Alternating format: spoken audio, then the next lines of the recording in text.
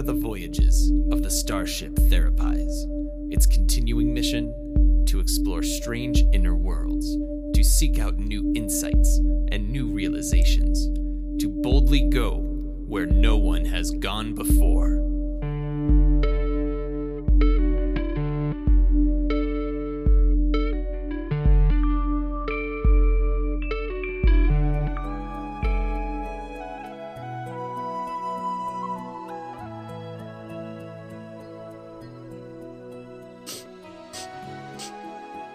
Spock? Spock! Hmm?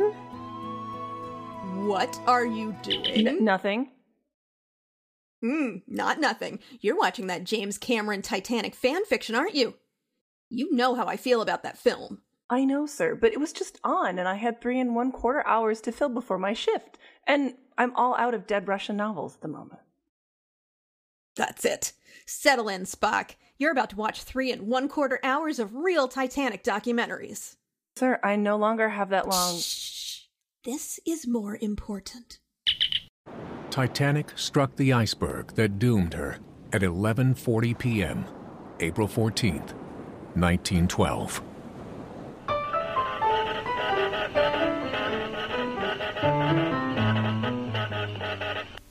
Because people do remember hearing the music at the very end. They played to the end, and they were men.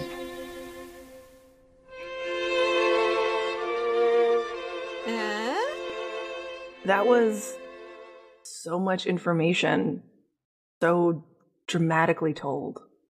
You're welcome. So much to unpack. Let's start the show and we can sort things out after. That's a great idea, Spock. Hi, friends at home.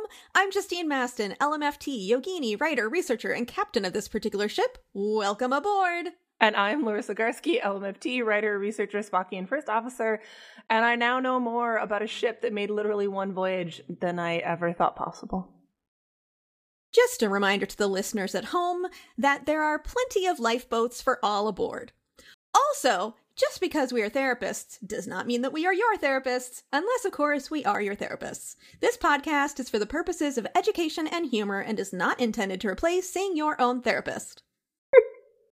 I'm so sorry. I didn't mean to say that while you were drinking. No, that's totally okay. We've been doing this now for a while. We're almost at our 50th episode. So I've become maybe not super skilled, but I feel like I have a medium skill set in my ability to somehow stifle a laugh while not choking on whatever beverage I have. Because in my mouth. Friends at home, if you are unaware, Spock is into beverages. That's true. I'm super into beverages. Oh, this is reminding me of back in the day when we could safely go to brunch. Yep.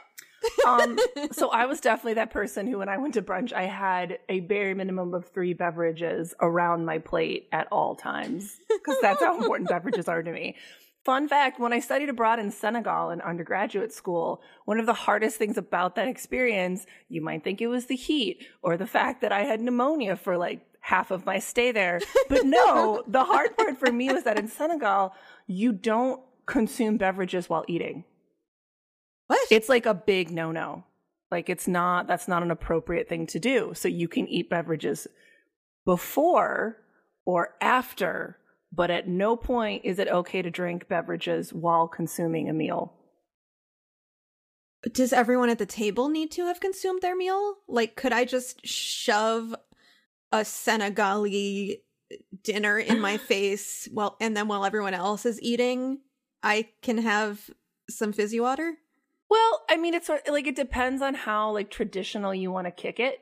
But if you are in a traditional Senegalese household, you all sit down around the shared meal, perhaps some mafe, some chibujin, whatever's striking your fancy. And you all sit there and you all consume it together with each of your own individual spoons. And then usually afterwards, you consume a very hot tea beverage. And there's usually 3 stages of the tea. And they begin by being quite bitter and I think the middle one is flavored with mint then, and then the third one has sugar. And then if you keep having tea, you just like each round you add more sugar. So by the end, it feels like you're drinking some sort of like super hot syrup beverage. And it is like, I know I'm dwelling on how hot the beverage is, but it is, my recollection was that it was scalding. And so it's like 100 degrees outside. I just like stuffed myself with some sort of rice dish, a hot rice dish, of course.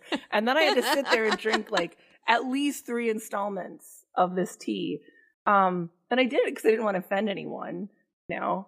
And the food was amazing. The tea was amazing, but like the way that it was organized was just it's not how I naturally consume things. Hi, friends. Welcome. Welcome. This does tie into the Titanic. I'm fascinated to see how you're going to do this. How you're going to make this work. Because there was, in addition to like the main dining area, there was also an a la carte dining area where you could order basically anything you wanted, which was very expensive. But I mean, I doubt that they had anything from that example, but I mean, you get a whole bunch of weird shit, I'm sure. That's true. I'm trying to remember from the documentary whether I think that like only like certain areas were relegated to specific classes. That is correct. So if you were down below in steerage amongst, you know, the poor people, and I thought it was really interesting, at least in the documentary, the way they were always specifying that like the European immigrants were down there, but then first and second class passengers, it was like they had no nationality; they were just the richer people. Right. Even though there was a wide variety of different nationalities of these richer people. Well, and this, I didn't intend this to go in this direction, but here we are, friends. This reminds me of something that is interesting, I think, when you take a class lens and start looking at like sociological movements and like economics and all that good stuff. One of the criticisms of using the class lens is that like, well, why are you always making it about class? Other things are really important. And here's the thing. That's true. Intersectionality by Kimberly Crenshaw, so important. But it was interesting to me the way that, because like the documentaries we watched didn't have like a super refined class lens, that they did an excellent job of explaining like why it is that people who are really focused on class really focus on it sometimes to the extent that they ignore national differences, because once you reach a certain echelon of wealth, your nationality just isn't as important. Yeah, fair. Yeah. So today, the focus of our fandom is the RMS Titanic. It is. We're burying no leads. No, no. We have really buried the lead on like, why though? Yeah, that's fair. So we wrote a blog post for Psychology Today, our most recent blog post, with the same name as this episode. So if you want to go to Psychology Today, you can just type in this episode title and it'll pop up. Yeah, I'll probably put it in the liner notes too. So okay, great. Oh, you know what? That's even better. Take some of the work out. That's what we're about here. That's gonna spark action. But I had this thought the other day when I thought to myself, people have been saying we're all in the same boat. Yes. And other people have been saying not at all. We're not at all in the same boat. And I thought we are all in the same boat. That boat is the Titanic. And thus, both the blog and this episode were born. And I felt very proud of myself. So it's important to celebrate small victories. It is. And I think like the nice thing about using this particular metaphor is that it does a great job of speaking to like both sides of this discussion, if you will. Like it very much speaks to the idea that like we all are being impacted by the global pandemic. Mm-hmm. We're all being impacted in, and I'll get to the different ways, but I'm going to stick with we're all being impacted by the absolute mess that is 2020.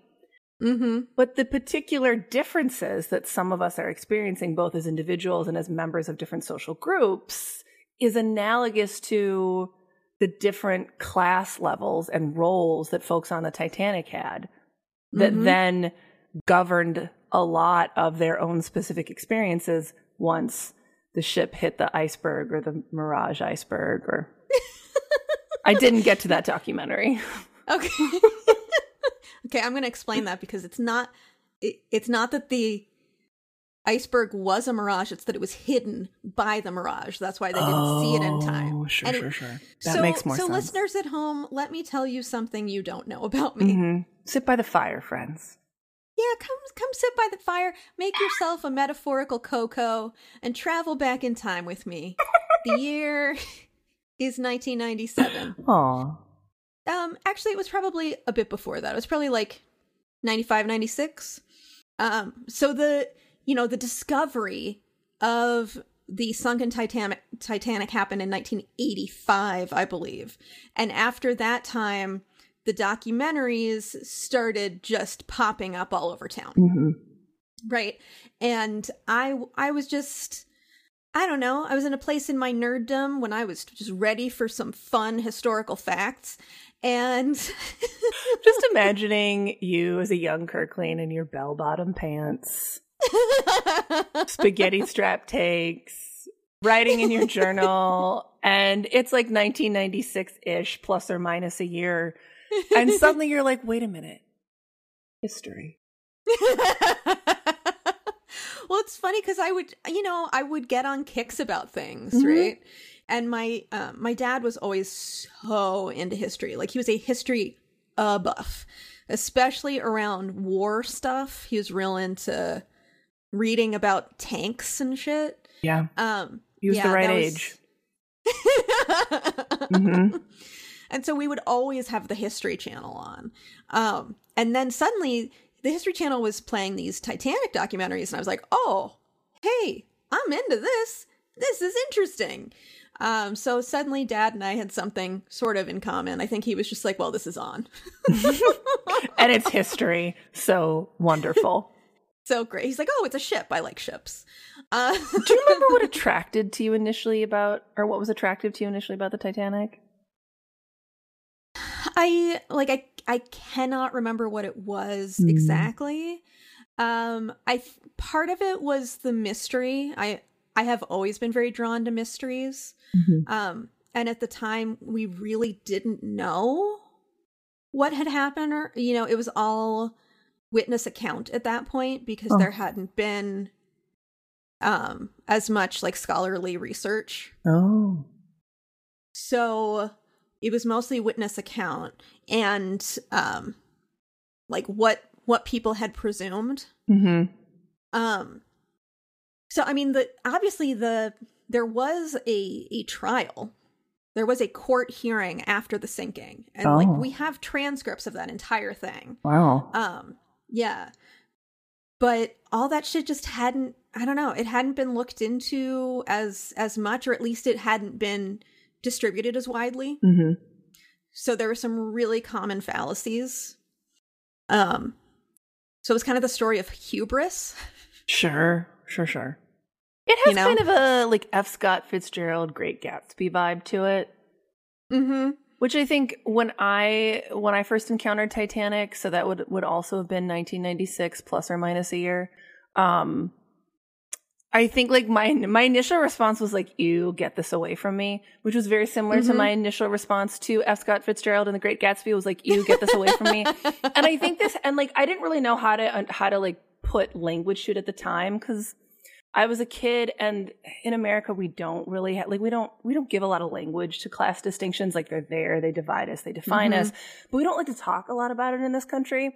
But looking back on it, I'm like, I feel like part of what this was about for me is I was very much of the lower class, and I was like, ugh, these rich people. away from me. Yeah, fair. Fair. Like, talk about the height of opulence. But also, coming at it from that lens, like, height of opulence fucking sinks. Right, because they were cutting corners left, right, and center. Well, that's the myth, right? And it seems like that's not exactly true, that they were cutting corners. It seems like they were just throwing money at this. They wanted to be the White Star Line. Y'all at home, you're getting so much more history than you bargained for. But there were the two competing steamship liners. There was the White Star Line that built Titanic, and the Cunard Line that built faster ships. Yes. Right? And so White Star knew they couldn't compete in speed, so they decided to compete in luxury. Sure. So they were like, just keep throwing money at Mm-hmm. it. And so there's rumors that they used subpar metal or they used subpar bolts, but it seems like with the testing that's been done, that's not true. Okay. Or so far, they haven't shown me evidence enough for me to believe that theory. Well, and you know, this is your wheelhouse for sure. I have dabbled a toe in. Yeah. So now, friends, you know how interested in the Titanic I am. Yeah, there's just something about shipwrecks. It was so mysterious. Like, at the time, I was very into, back to your question of like, sure, how did this happen? You get so into this? Yes. I was very interested in like the occult and spiritualism. Wow. I had no idea about this either. I'm learning new things. I love this. And there's something about like a sunken ship being very like haunted. So were you really into finding out that Brayley's dad, so Theodore Brayley, he was the pianist in the band that played the ship into the ocean. Were you really excited when you found out that Brayley's dad was like a spiritualist who told him before he left to get on the ship, he was like, I don't think that's a good idea, son. I have a bad feeling about this. Dude, this documentary that I had you watch was seriously the first time I had heard that story. Oh no. If only we could go back in time and tell young you. I know. Young me would have just... I mean, it's the first time I remember hearing it. Maybe I heard it when I was younger. I feel like you would have remembered, especially now that I know that you were into like occult stuff. Like I said, I had varied interests. Mm-hmm. Right?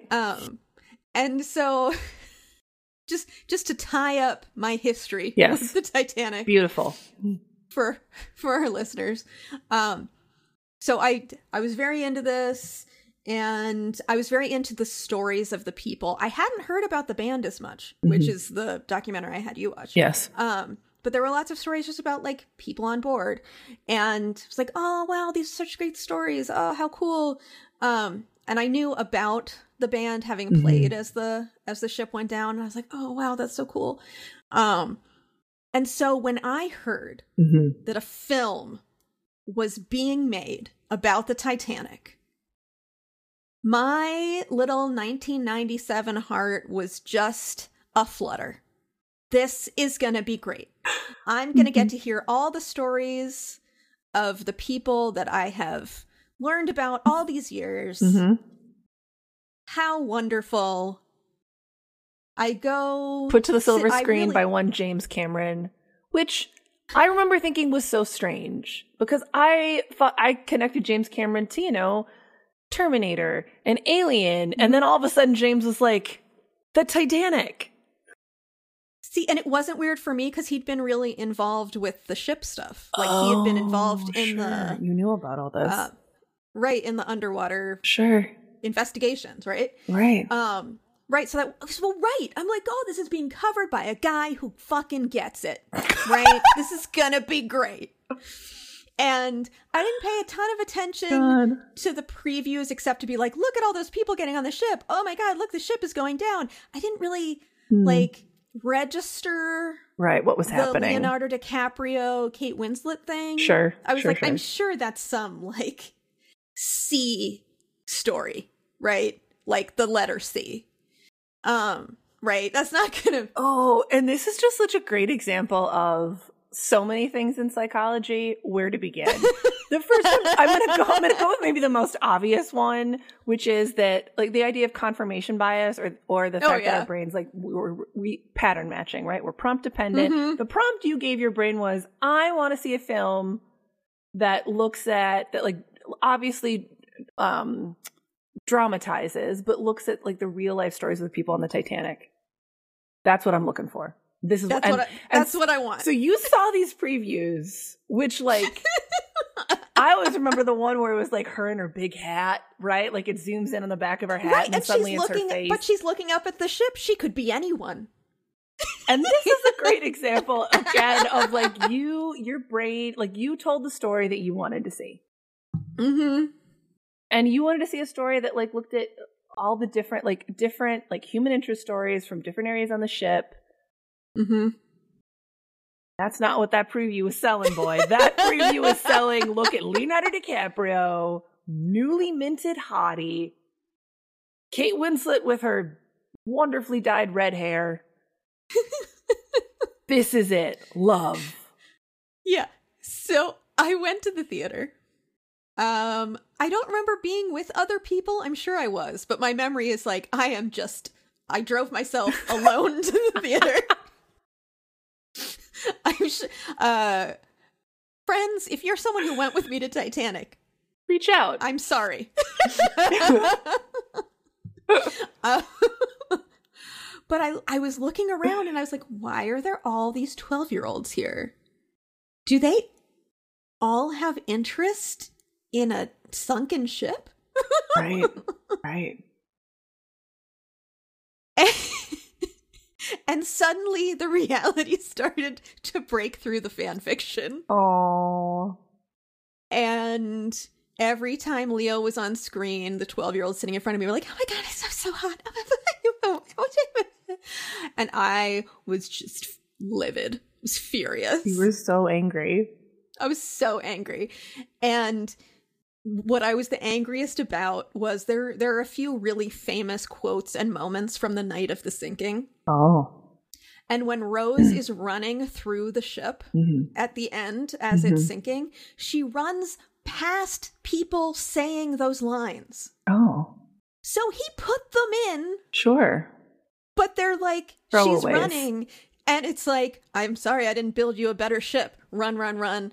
Oh, look, there's the band playing as the thing goes down. Run, run, run. Oh, look, there's the captain locking himself in the command center. Run, run, run. No, this is reminding me of when I saw the X-Men film, the first one. Because Bryan Singer did that too. He left like little sort of Easter eggs. So if you were really a fan of the comics and the cartoon show in the 90s, you'd be like, holy fuck, there's Jubilee for like 5 seconds. Right.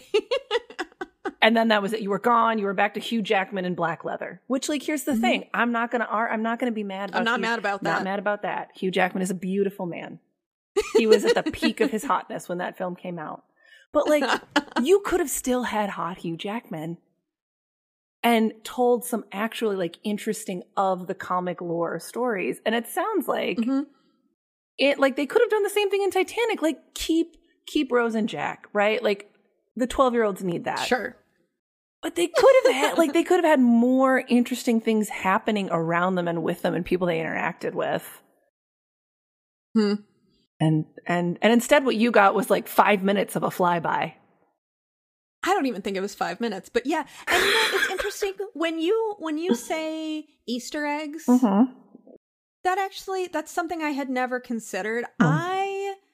What it was for me, because I love an Easter egg. But I think I was just so wrapped up in how this was not my fic. Yes.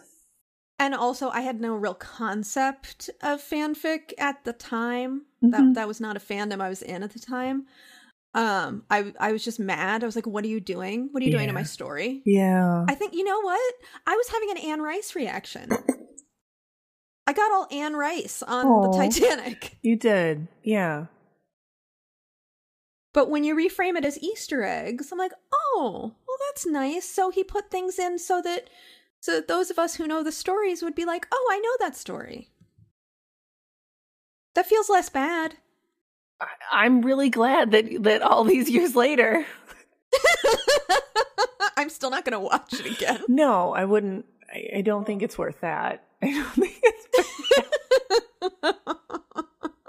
Though I am very aware that our producer has different feelings. Our producer is a big fan of the film, in part because he had a rewatch recently. And perhaps, listener, you're like, is this the moment when the producer's going to be on the show? And my answer is no. No. So you'll never quite know what his thoughts were. Mm-hmm. The mystery continues, just like the sunken ship. I mean, it seems like we have a lot of answers about the sunken ship. We do. We have a lot of answers now. Yeah, they've done some really cool stuff. Mm-hmm. They have. And before we get too far down those roads, I want to bring it back to the here and now, right?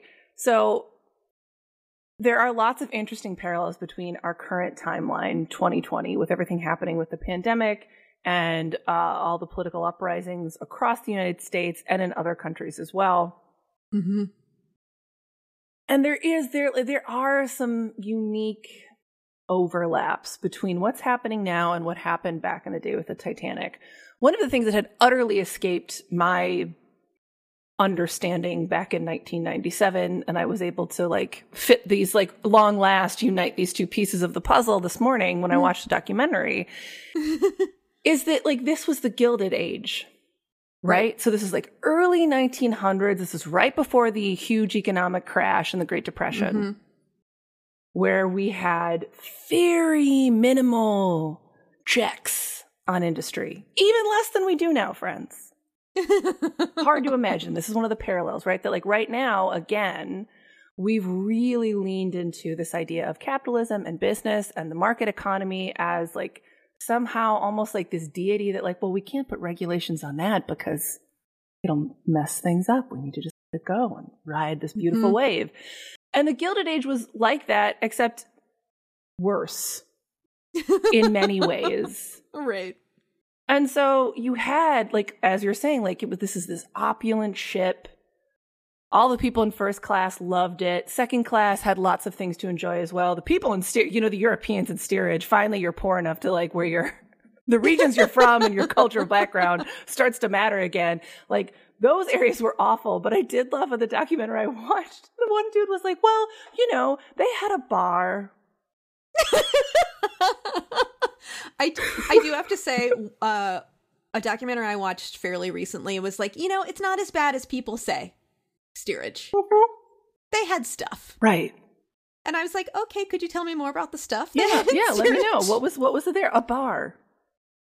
Yeah, and they played their own music. Right. They were when we were talking about the band that played everyone to their deaths or half the ship to their deaths, they were in steerage, they made their own music.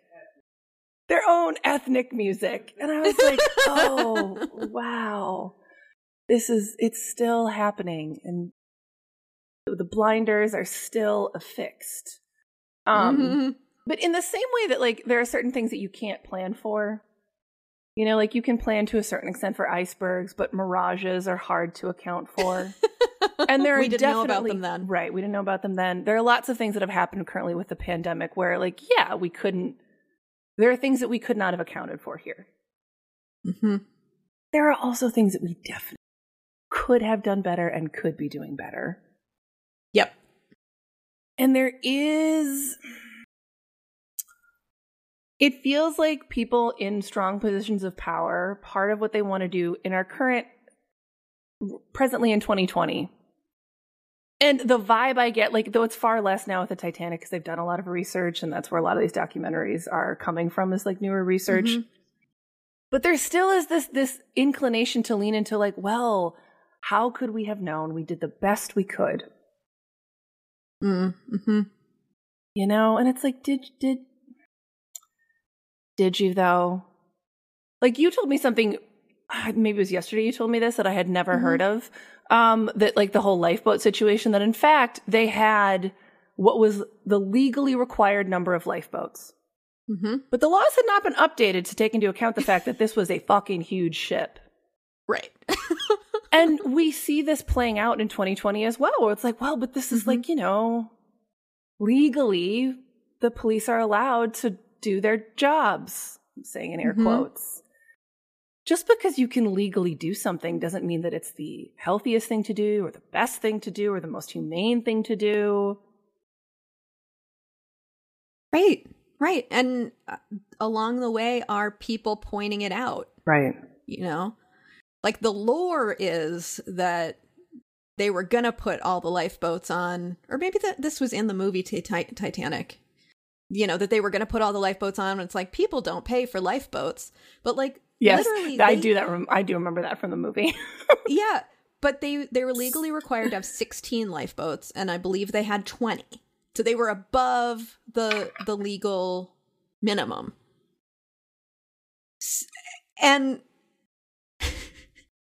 And while that's great, it's also like, look at what's happening in front of us. The world is changing. Yes. Which I think is what you're speaking to. Like, yeah, sure, you have the legal number of required lifeboats. You also have twice as many people on this ship. Right. Which brings in this other piece, the kind of hubris I was talking about. This boat was called the Unsinkable Ship. Just utterly absurd. Like they hadn't taken it out. You can't say that until you take the thing out. Yeah, they took it on a 12-hour test run, which is like the shortest ever for an ocean liner. 3-hour tour. A 12-hour tour. A 12-hour test. I just imagine like all these like titans of industry standing on the bow being like, look at this. This is amazing. We have money. Oh, and this is what is one of the biggest things that like having lots and lots of wealth does? It insulates you from natural consequences. Right. Yeah, you're used to everything going fine, going your way, being great. And if it doesn't, you're like, just throw money at that person. Right. And so the ship got dubbed the Unsinkable Ship, not by White Star Line, though. It was like by one of the newspapers, and then that just got to be the thing that everybody said about it. But not Theodore Brayley's dad. He knew. He was listening to the spirits. He was like, guys, this is bad energy. You need to get off.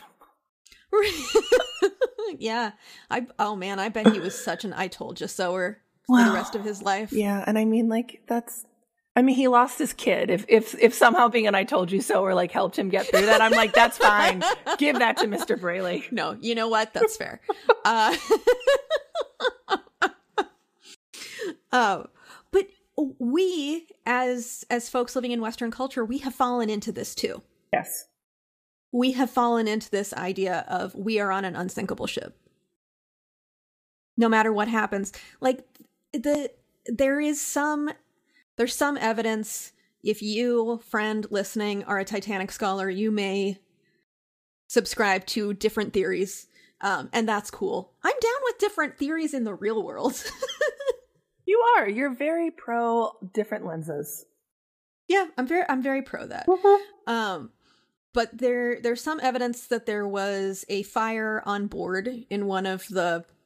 Yes. This was a documentary I wanted to watch, but I couldn't get because I don't have Smithsonian Plus. But it's okay. You've seen it, so you can tell the people about it now. Right. There's some evidence that in one of, because the steamships ran on coal, literal people shoveling coal. And sometimes that coal would catch fire, not in the place where it should be on fire. You're doing such a great job of breaking this down. Genuinely. This is really great. And so there was one of these bunker fires, and there's evidence that this was happening when they left port. So it was already on fire when they left. And because it was, such a big fire that it actually made the metal too hot and susceptible to damage when it hit the iceberg. Oh, this is reminding me of the U.S. medical system prior to the pandemic. Oh. Right? Like we don't, we're one of the few I'm going to use this language. I don't love it, but I'm just going to use it because it's what we have. We're one of the few developed, in air quotes, nations that doesn't have universal health care. We continue to do this private healthcare thing that is just a mess. And one of the results of that in the last 10 or so years is that lots of like rural and like middle-sized town hospitals have been shutting down because they can't afford to stay open. Mm-hmm. And so this was a problem. This was like our version of part of the ship being on fire. And we've just been like, it's fine. It's fine. Let's keep going. The Democratic Party is like, let's take more money from Blue Cross Blue Shield, all these different private insurances that fund us. We can make this work. We can patchwork private insurance. And then the pandemic hit. Yeah. And this is interesting because this is going to continue to feed into your metaphor here. Mm-hmm. Because if it is true that the ship was on fire, we were burning more coal than we had intended. And at the time, there was a coal shortage. So we only had, if we subscribe to this theory, we only have enough coal to get to New York. Oh. Which means we can't slow down in the iceberg field. Or we'll run out of coal. And that would be a real problem. If we hit an iceberg, whatever, it's an unsinkable ship. But if we slow down, we're fucked. Oh, interesting. Okay. Right? Because, I mean, what are the odds of hitting an iceberg? So minimal. Right. But odds of running out of coal? Real high. Uh-huh. Jesus. Our producer just goes, sounds like a cut corner. Listen, there was a coal shortage. What could they do? I mean, if your ship's on fire, you don't set sail for New York. Oh, that part. Yes, that was a problem. That was like they just don't do that. That's like how all of Congress was like, well, we haven't figured out what to do about rent assistance and helping people during this period because the pandemic, there's no end in sight. But you know what we're going to do? Let's go on vacation for a couple. I told you it would still work with your metaphor. It does. I really appreciate that. It's the gift that continues to give. Oh, yeah. Yeah. And if we think of specifically I'm going to use our country because that's the one we know the most about. Yes. If our country was already on fire. Yeah. And then we're headed into the iceberg fields. Right. We really needed more caution. We did. We needed a lot more caution. We needed a lot more lifeboats. And we're seeing the impact of having neither of those things playing out here in real time. You know, because go ahead. Go ahead. No, I was going to say you're going to love this part, which is the captain hears the reports, says, you know, steady, keep it speed, keep going where we're going, and then he went to dinner in first class with a bunch of the like noble people. Sure, Guggenheim and that one guy who was the richest guy back then, and I forget his name. He had a long Astor, yes. Yeah. You know, this reminds me of when you go to in the last like couple of years when you'll go to protests, and sometimes you'll see a wide variety of protest signs, right? And some of the protest signs have been something about like how I could have been at brunch. Here's the thing. I'm a big believer in brunch. I love it. Brunch. I'm a big fan. But the idea that somehow we need to resolve issues of class and racial disparity and police brutality and perpetrated police murder so that then we can be at brunch, it's not a good look. No. And it's also like not accurate, I think, in the sense that like part of what has gone wrong here is that we have many of those of us who are in, I'm going to say like middle class, those of us who are solidly in the middle class and I very much include myself in this, like, have gotten to a place where we're kind of complacent. We're like, let's just trust that the people in power are thinking of everybody. I don't want to focus too much on this. I want to go do other things. Mm-hmm. And the reality is that when we do that, we get a system whereby people in power who have vast amounts of wealth make decisions that benefit themselves. Mm-hmm. And so the idea that somehow we can get to a place where it's like, we don't have to worry about this anymore. We can just go to brunch. Like, no, what we need to figure out how to do is how to make sure that everybody has access to brunch. Sure. Everyone deserves brunch. Everyone deserves brunch. You deserve to get as many beverages as you want to have, safely, taking into account your own specific issues, if you have struggles with alcoholism or diabetes, all of that, right? I can't drink coffee. I know. It hurts my tummy. Right. You can't drink coffee. Hurts your tummy, does weird things. And at the same time, we need built in the ability to continue in a sustainable way to be involved in our systems and government, to be involved in the decisions that are being made. Mm-hmm. Right. Yeah. I mean, there were people bringing messages to the captain. Right. That said, ice ahead. This is a problem. Ice ahead. Right. And I mean, friends at home, if you aren't sold on this metaphor, let me try one more time to sell you. Wow, I thought you were going to be like, if you're not sold, then maybe it's time for you to jump ship. But you're like, no, I have one last pitch for you. One last pitch for you, which is the dude in the communication room. Oh. He's just down there doing Morse code. That's hard. Right. He's got the little teletype or whatever. And he probably had got early onset carpal tunnel, or he would have if did he live? I don't. No, probably not. I don't remember if he lived. Okay. A couple of the communication guys lived. Okay. We're gonna go with the one who didn't live to amp up the drama here, though. All right, here he is, this man who was never able to develop early onset carpal tunnel.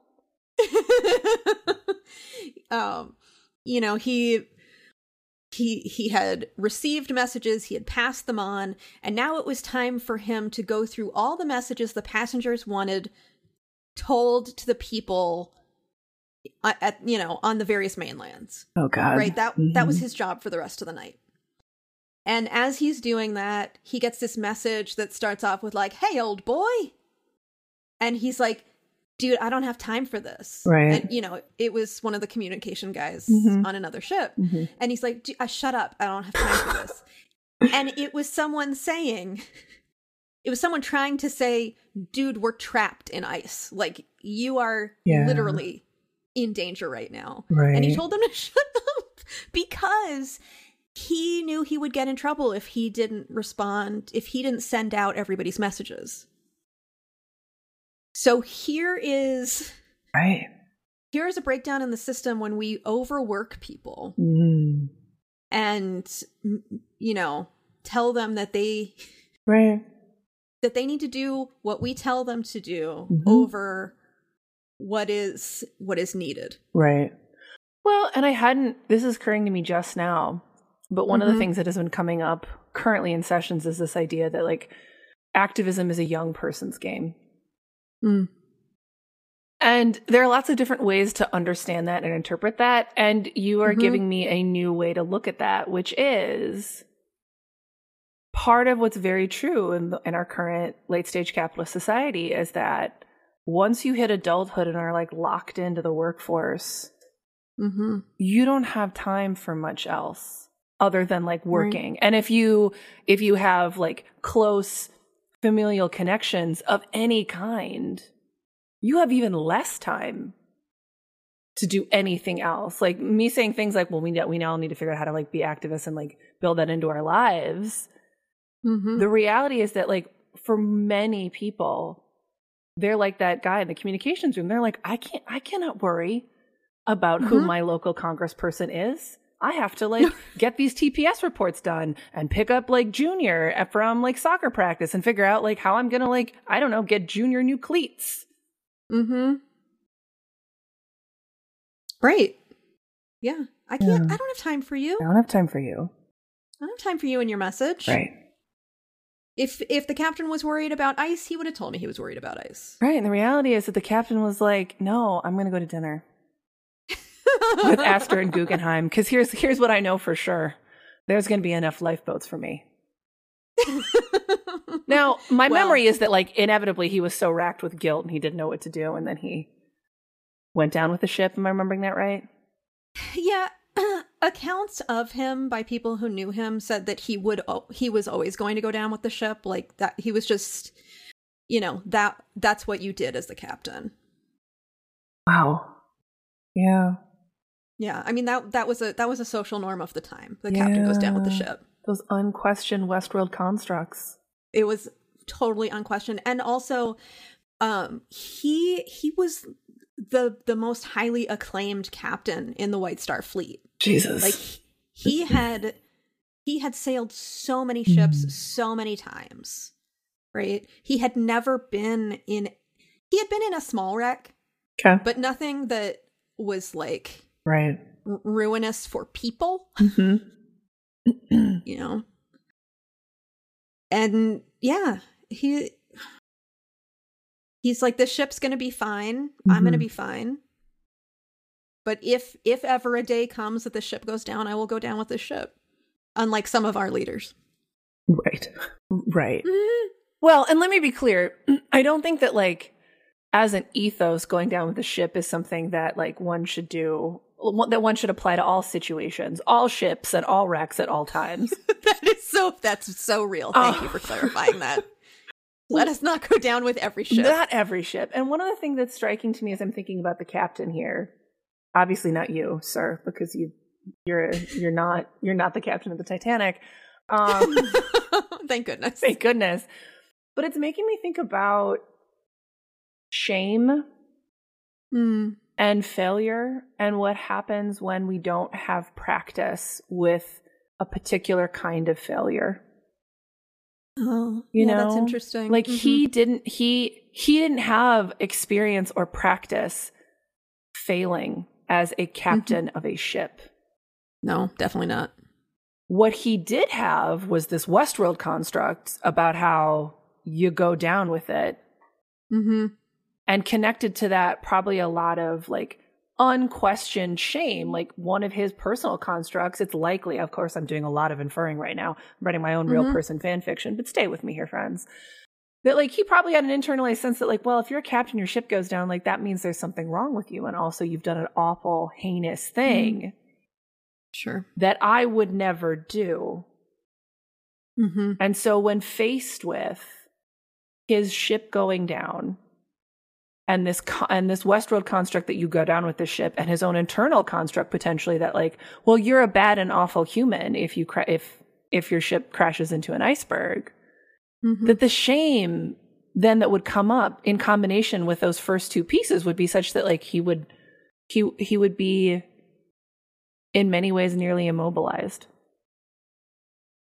Yeah, and it was actually quite prescient of him. Yeah. To go down with the ship, because any of the men in power who did survive, they were publicly shamed for the rest of their lives. Well, yes, but I don't want to, like, go. I feel like we're, like, walking right up to the line of being like, and so sometimes you go the way of life is done.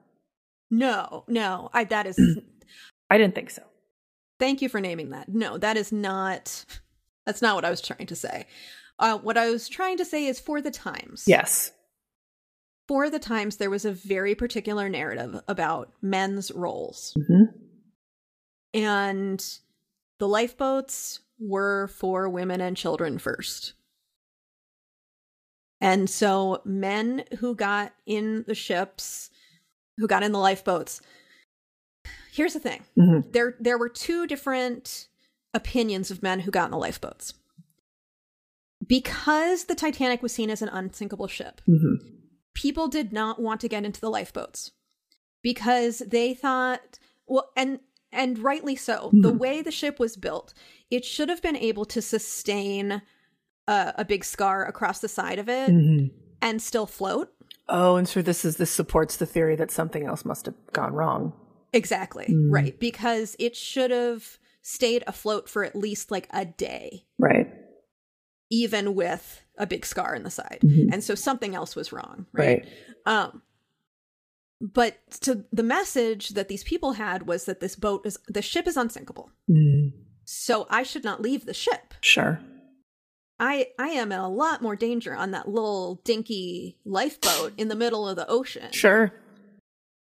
And so some of the men were seen as heroes for getting into the boats with their spouses or, you know, like with a group of ladies to help to protect them. To help them feel safe. Right, with their male aura. Right, so there were those men. Yes. But if you were a man in power and you got in a lifeboat for no one else's benefit but your own. Right.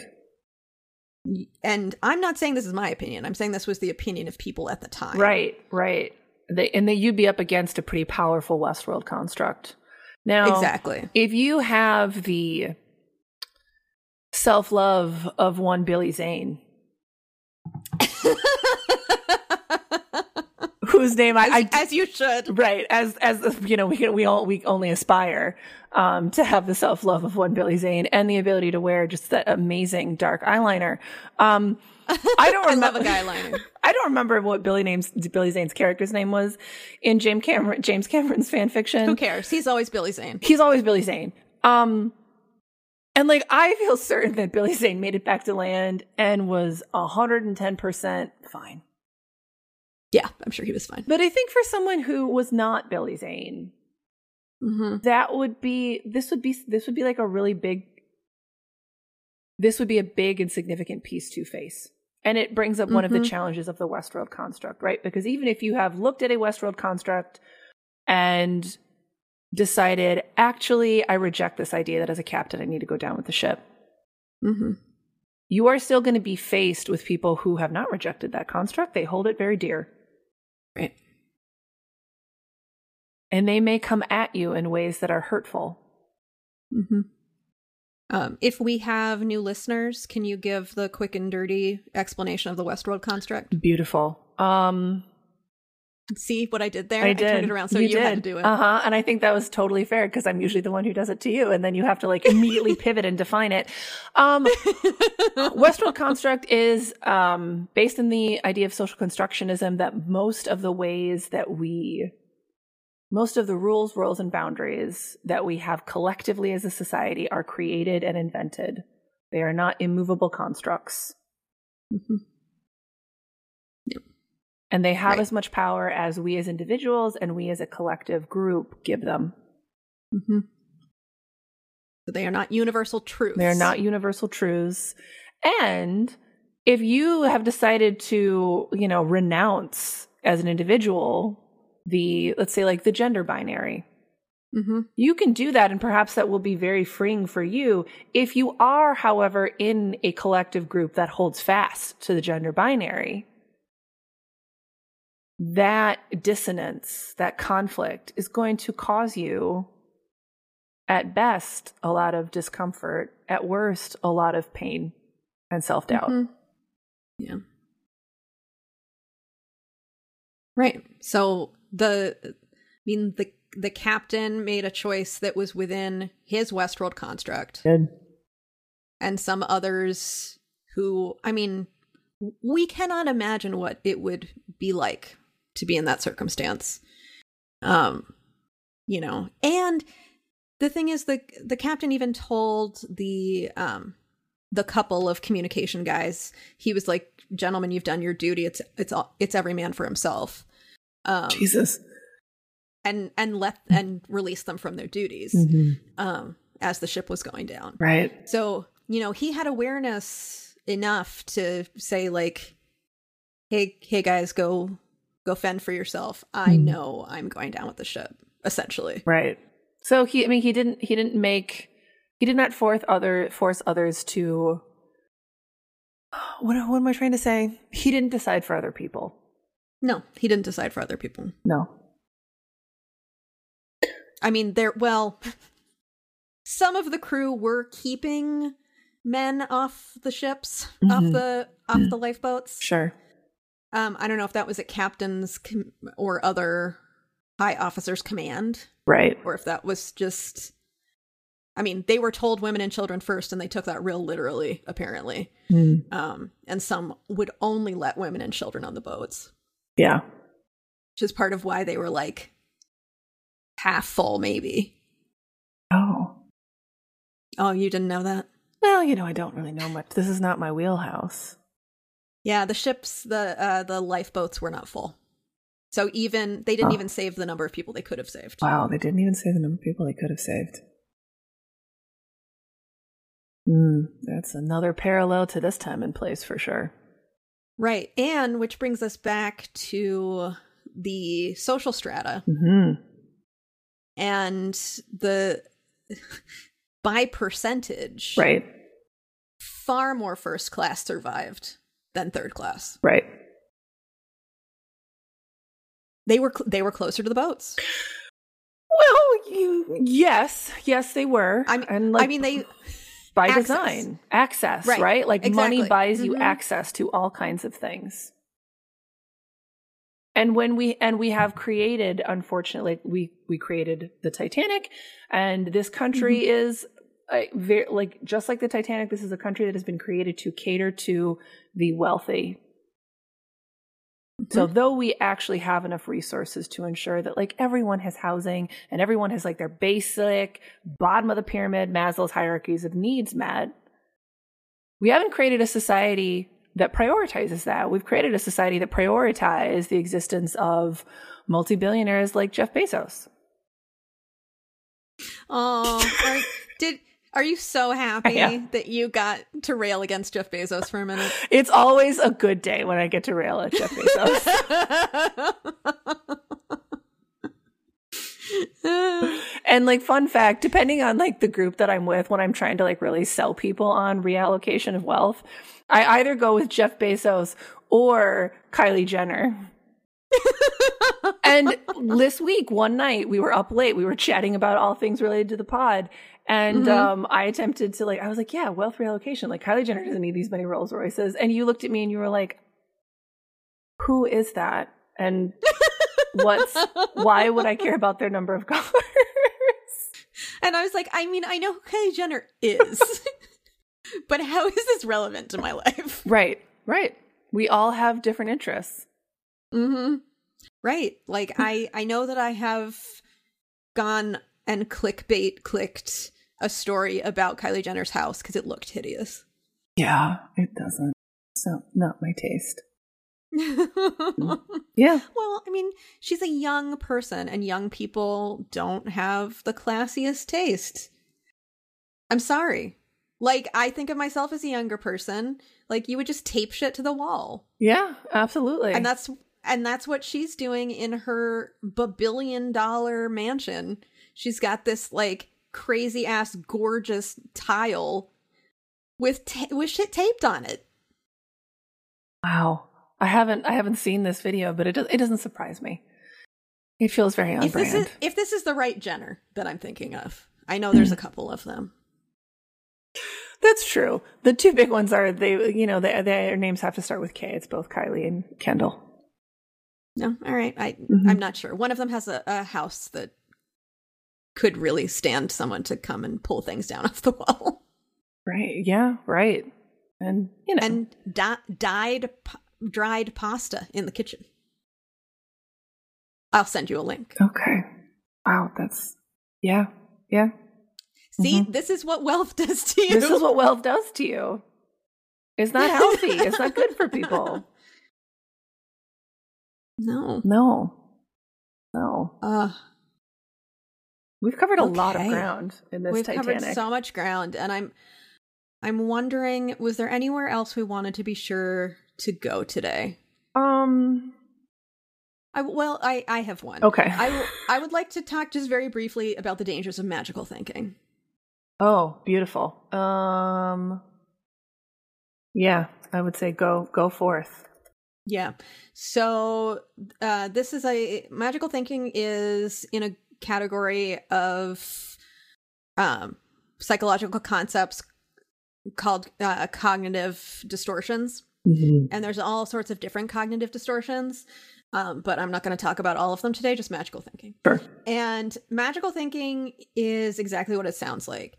Thinking that we can make something happen or make something not happen because we do something else. Mm. So, this is a real classic one. Lots of people have this, which is if someone you know is going on a trip, you say safe travels. Sure. And by saying safe travels, you believe that you have in some way ensured their safe travel. Yes. Which is that is not the case. I'm sure lots of people, when they said goodbye to their loved ones sailing off on the Titanic, they said safe travels. I'm sorry. No, I'm sure they did. I feel confident that they did. Not Braley's dad. Braley's dad was like, "Don't get on that. It's not safe. Don't do it, son." And he's like, "Oh, Dad, I'm young and precocious. Right. I want to play this piano for the rich people." I guess you're not precocious at like 20. No, though he was one of the younger ones because he was 24. You know, I do have one question that I feel like has never been answered, which is how did the pianist play on the bridge, on the deck? Well, the documentary I watched did not address that, but I'm assuming that they had the piano on wheels. Think he wheeled it out to the deck? Yeah, I don't know. I feel like that's an unanswered question. Anyway, so magical thinking, that's a small example of it. Bigger examples would be people saying, this is an unsinkable ship. Right. The existence of something called an unsinkable ship. Right. You know, I've never thought of this that way, but in some ways I feel like magical thinking is perhaps arguably the shadow side of the Westworld construct, aka social constructionism, because it's the idea that you can, by group belief, will something into existence. And you can, by group belief, because that will then govern how like those individuals show up. There's a lot of things you can will into existence. Mm-hmm. And certainly I can think of many politicians on both sides of the aisle who are very good at, like in their speaking, using words to project an idea and a sense of belief that they then do not follow up with concrete action. Yeah. But the belief of it, like that's the magical realism, like, or that's the magical thinking part, is it feels real. Like if I listen to a speech and someone's up there and they're talking about like truths that I believe in, or like human values I believe in, like empathy and compassion and Medicare for all, right? I'm like, wow, I believe this. This like the person is saying it. It somehow feels more tangible. Yeah. And you know, that Freudian slip, I think, is actually really good because I think what we're talking about is magical thinking that becomes real. It's magical realism. It's what we're calling magical realism. Yes. But the reality is that like there's a limit to that. Like you can't. No amount of belief in my ability to levitate is going to make me levitate. Right. And no amount of, and I'm going to get political here, folks. So like, I don't know why I'm even leading with that because this is the Starship Therapist. Right.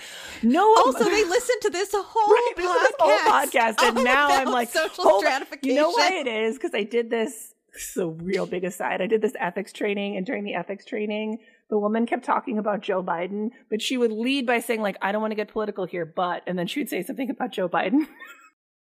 So now that phrase is connected for me with Joe Biden. Because what I'm going to say about Joe Biden is no amount of belief in Joe Biden is going to make him the political candidate that you want him to be. You can believe he's that all you want. That's not going to change how he's going to show up politically. Oh. And that's where like the rubber hits the road of real person fanfic. You can real person fanfic like an entire like future and relationship with someone. that doesn't mean that's going to make big changes on how you show up, like how you vote, how you talk, how you relate to others. Mm-hmm. But that's not going to have a direct relationship on that other person. That's not going to mean that they're going to turn into your fanfic version of them. Yeah. Well, I'm glad you brought up fanfic, because that's totally where my head went as you were talking about that. Mm-hmm. Is we're talking about magical realism, magical thinking / like widespread fanfic. Yeah. And mass fanfic. Mm-hmm. Mass fanfic. Oh, that's another good one. Yeah. And that gives me shivers, because I'm like, ooh, that can go a lot of different ways. Mm-hmm. Not all of those ways are good. Well, and this, what I'm going to say isn't beautiful, but this concept is beautiful. I'm glad that we got here, which is when you have differing fanfic from someone else, mm-hmm. it can get ugly. Yeah. Uh-huh. And so if we have mass fanfic, hearkening back to our episode about One True Politician. Right. Like if we have this mass fanfic and someone else has a mass fanfic, like this is like the Destiels versus Wincesters. Yeah, it's not pretty. Things can get really uncomfortable and mean over that coleslaw dish. Whew. Right. Because it's like, no, show me the evidence. No, show me the evidence. No, you're wrong. No, you're wrong. Oh, it's so true. Mm-hmm. Right. And we start to think like, well, if you ship that. Right. What's wrong with you? Right. I don't know if you could even be trusted as a person. Right. And there are some instances where you do. I'm not a big believer in like shaming others. Mm-hmm. But I am a big believer in like pausing. And if someone has a real person fanfic that feels not just contrary to your own internal perceptions of your own fanfic, but that feels mm-hmm. like that fanfic could lead them to do damaging things. Mm-hmm. That is worth a pause and some reflection to think about, okay, how am I going to keep myself safe around this person? Mm-hmm. Yeah. Yeah. So this is an invitation, right, to pay attention. Mm-hmm. Yeah, not just to Westworld constructs. No. But to what magical thinking are you being invited into? Oh, I love that. Yes. Because once you can start to pause and notice that you're being invited into magical thinking, that opens mm-hmm. up the ability to move in and out of like two potentially very different perceptions of reality. Mm-hmm. And then you can take in more information. And that means you have more information coming in that increases your ability to make a decision mm-hmm. that's going to be healthy for you and for others. Right. Because if you're being told you are on an unsinkable ship. Right. While that's a fun thing to say, mm-hmm. it would be important to say, is there such a thing as an unsinkable ship? I'm not sure. Right. I'm not sure. Mm-hmm. I'm just gonna be cautious. Mm-hmm. Yeah. And when they ring the bell and they yell iceberg, I think I'll get in the lifeboat. Mm-hmm. Because if the ship doesn't sink, then we'll just row back to it. The other thing this is making me think of, and at first I was like, maybe I don't want to go here, but then I was like, in a surprising turn for me, I think this will be like adding some lightness and some whimsy in, which mm-hmm. we're winding down. That can be nice to invite some mm-hmm. whimsy in. What this is making me think of is something that, a rule that my partner and I came up with years ago, mm-hmm. following going to the opening of a restaurant. It was a taco place in Minneapolis. We were like, yes, we love tacos. This will be so much fun. It was the worst dining experience we had ever had. Oh no. And we were like, how did this happen? And so afterwards we like debriefed and thought about it. And for us, we came to the conclusion that like, well, this was the opening. Mm-hmm. Like the staff, the cooks, like this, they have so many kinks in their system they need to work out. Mm-hmm. You know, like unlike a theater production, you can only do so many rehearsals. Like you can't really do rehearsals when you're opening a restaurant. You have to like open and then get used to things and get a sense of like your rhythm, your flow, and all that good stuff. So we came up with a rule that like we're never going to the opening of a restaurant again. Mm-hmm. We're going to wait, let them do lots of practice, let them learn from these experiences, and then we will decide if we want to go or not. Sure. Let other people eat subpar tacos. I mean, I didn't think of it that way, but yes, that's absolutely the decision that we made. Let others eat subpar tacos. And how this might apply, not just to the Titanic, but I think like situations in general, is that like, if this is the first time that anyone is doing anything and they're asking you to be involved in it, you might want to get more information about like, what are the facts of the practice that this person or organization or entity has had? Because perhaps you would look like if you were, I don't know, Sylvia Anderson thinking about whether or not you wanted to like take a ride on the Titanic, and you were like, I want to like look into how many practice runs the ship has had. Perhaps you would have seen that they went on a 12-hour tour, and you would have been like, whoa, that's not enough. I'll take the next ship. Yeah. Well, and to be clear, and I hope we are clear, that we are not trying to shame anyone who rode aboard the Titanic. No. We are just gleaning some shittily wrapped gifts from their experience. Yes. Because it's true, the first of anything is often not great, like unless we're talking about live theater, and then the first is usually amazing. Or our first book that's coming out in 2021, also, which will be amazing. Amazing. Absolutely. This rule does not apply. You know what? The first thing of art, perfect. Well, and like we're not just saying that because we want you to enjoy and purchase our book. We do. Though. We want both those things. We're also saying that because built into many different types of artistic processes is lots of practice, lots of revision. Right. Like I remember the best piece of advice that you ever gave me, and this must have been like the first chapter we ever wrote together, all the way back in the pop psych book for Supernatural. Was we were on our little Google Docs, and it was my turn to do something, and 15 minutes had gone by, and you like finally messaged me in the little chat box, because this was in the before times, before we like FaceTimed each other while we write, and you were like, I think you're overthinking it. Stop trying to edit. Just write it out. It's not going to be good, but that's fine. We'll fix it. We can't fix something that's not there. And it was such a eureka. Like, it was a very simple thing, but it was such a eureka moment. And over our years of working together, I feel like I've really gotten better in my ability to just be like, you know what? Yeah, it's not going to be good. It's going to be bad. It's going to sink, but that's fine. No one's in this book. Like, no one is reading this book yet. No one's buying it yet. No one's in this book boat. No one's in this book boat yet. Like, we have plenty of time to like take it out and sink and learn from that experience. And we're only doing it in like 6 feet of water. Yeah. Sink with safety. Sink with safety. Well said. Hashtag sink with safety. That can be the hashtag. I didn't write one yet. Oh, I like it. I'm adding that. Yeah. Well, I think back to our first podcast. Oh, I know, we were just little babies. We were, and I mean, it's a decent podcast. It's not bad. No. But it was like 15 minutes long. 15 minutes long.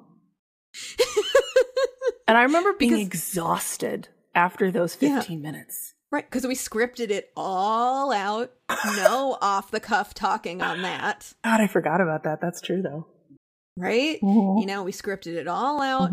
It was very, it was still fun. Right. But it was not what it is now. No. And, I wouldn't tell y'all not to listen to it, but I would say, 49's gonna be better. Right. Yeah, when people ask me, which they occasionally do now, where should I start? And I'm like, they're like, should I start at the beginning? And the first time someone asked me that, I was like, no. And then I realized that was so strong that they didn't understand why that was happening. And so now what I say to people is I'm like go on whatever podcast app you use, scroll through and pick whatever fandom sparks your interest and start there. Yeah. I think that's a good way to say it. Yeah. I often tell people to start with 2 because I like when we talk about Westworld Construct. Yeah. But that's just a personal preference. Well, right. And we define that so often, as we did just 15 minutes ago. Literally just now. So yeah, you go, you find the one you're interested in. But yeah, our first one wasn't our best one. No. But, we have... And if we had gone down with that ship, right? If we had listened to it through and been so overwhelmed by it, but it's not as natural, or it doesn't have as much improv, or it's too short, or I remember for a while I was like, I had a hard time listening to myself because of something my voice did. Probably it was like clearing my throat because we did it in the fall and I had like raspy voice. If I had like let that overwhelm me and the shame around it overwhelm me, I would have gone down with the pod ship and I would have been like, you know what, I can't do this anymore. And what a loss that would have been. It would have been a loss. Yeah, because this launched a book. Right. And people seem to like this podcast. They do. I don't think I haven't noticed, friends at home, that some of you have been interacting with me on social media. And it's sparking a lot of joy for the captain. It's sparking a lot of joy for me. Yeah, in case you weren't sure, friends at home, I am typically the one on social media. Yeah. So you are interacting with moi most of the time, although Spock is going to start doing more stories. I am. Yes. Tomorrow when we meet, we're going to talk about how to start the slow roll of that process. Yeah. Social media. Woo! Right, but you got to start somewhere. That's right. You have to start somewhere. Well, we began with Titanic. We've ended with the USS Starship Therapies. Our takeaways for today, I would say, are to be mindful of your trip on the USS 2020. Yeah. Yes. Check in both with yourself and with others. And if you are the person who is shoveling coal, we invite you to pause and find ways to take care of yourself. And while we appreciate that, like, there's no like getting in a time machine and going to like 2022 or hopping in a different version of the multiverse of 2020. There may be ways to pause, take breaks, take care of yourself, even as we recognize the limitations of where each of us are at in terms of our race, our class, our gender presentation. Beautiful. What are some things we talked about today? We talked about lots of the concepts of narrative therapy, which is why I'm still throwing it down there. We talked a lot about the Westworld construct, intersectionality, which is a term that was spearheaded by one Kimberly Crenshaw, so mad props to her. We talked a lot about race, class, and gender, and then we ended with some reflection on magical realism and magical thinking. Oh, fun. I love when we coin new phrases. That's first joy for me, too. It's and true. You know what? We need to look for all the joy we can. Oh, yeah. That's the truth. Oh. Hey. I didn't tell this, we didn't actually talk about the band that went down with the ship, and maybe we should do that for just like a second. I'm like pausing because I'm trying to think if there's a way to like quickly sum them up. I don't think that there is, but we could like revisit them maybe in next week's podcast. Okay, that's fair. Unless you have a way to like sum them up in a nutshell. Well, let me offer you this, friends. And if you are a person who stops listening to our podcast as soon as we start the recap, you missed out. You missed out. For those of you who listen all the way to the bitter end, here's a gift. So I've been, this is burying the lead, but I've been using the metaphor of the Titanic a lot with clients recently. To talk about how to deal with the hard truths of what's happening in the world right now. And I had a client recently who expressed their feelings as rearranging deck chairs on the Titanic, which was a very common phrase at my house. So you knew immediately what they meant. You could lock in. I knew immediately what they meant. And later in our conversation, I was like, client, can I offer you something that is still going to be Titanic related? And they were like, yes, sure. And I said, what if instead of rearranging deck chairs on the Titanic, you were part of the band that played as people were loading in the boats, or as the ship was going down? What if you are someone who can offer comfort to others and engage in something that brings you joy, even as the ship is sinking? Yes. And so the very short story is, there was a band on the ship, and instead of fighting for lifeboats or, hiding in their room, they took their instruments and played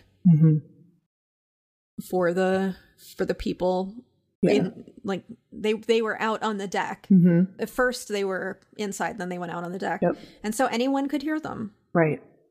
And there was a lot of talk in the documentary about the band around the idea that this was such a good thing that they did because it kept people calm and it maintained order.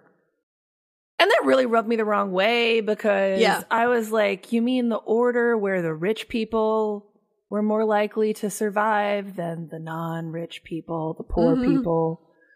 I was like, really? We want to give them mad props for maintaining that status quo? In your words, the status is not quo. That's right.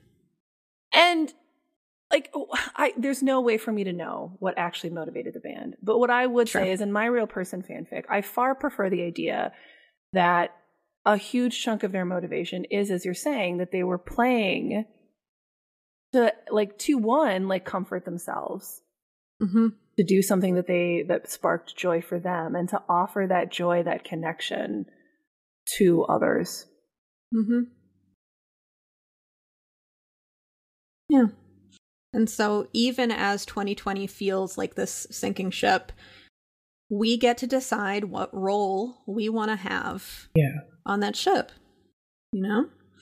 Do we help people into lifeboats? Do we jump into lifeboats? Do we play music? Do we cuddle with loved ones? Right. And obviously, as we've talked about, there are different opportunities based on where you're at on the ship, and that's real and that's valid. And also, we still have some choice. We do. And it reminds me of, and this, I hope these aren't famous last words, but this might be the first time I'm going to reference this quote without immediately weeping as I'm doing it. But it reminds me of the quote that we reference all the time in the podcast with Gandalf. It really, the band is such a great example, at least to me, in my real person Titanic fanfic. Who knew that would be a thing that would happen for me? But here it is. I'm so thrilled. that the band was making a choice with what to do with the time that they were given. Yeah. Yeah. And what I appreciated was when I offered this to my client, they said something to the effect of, wow, you're really good with the metaphors about dying. And I took that as such a huge compliment. Yeah.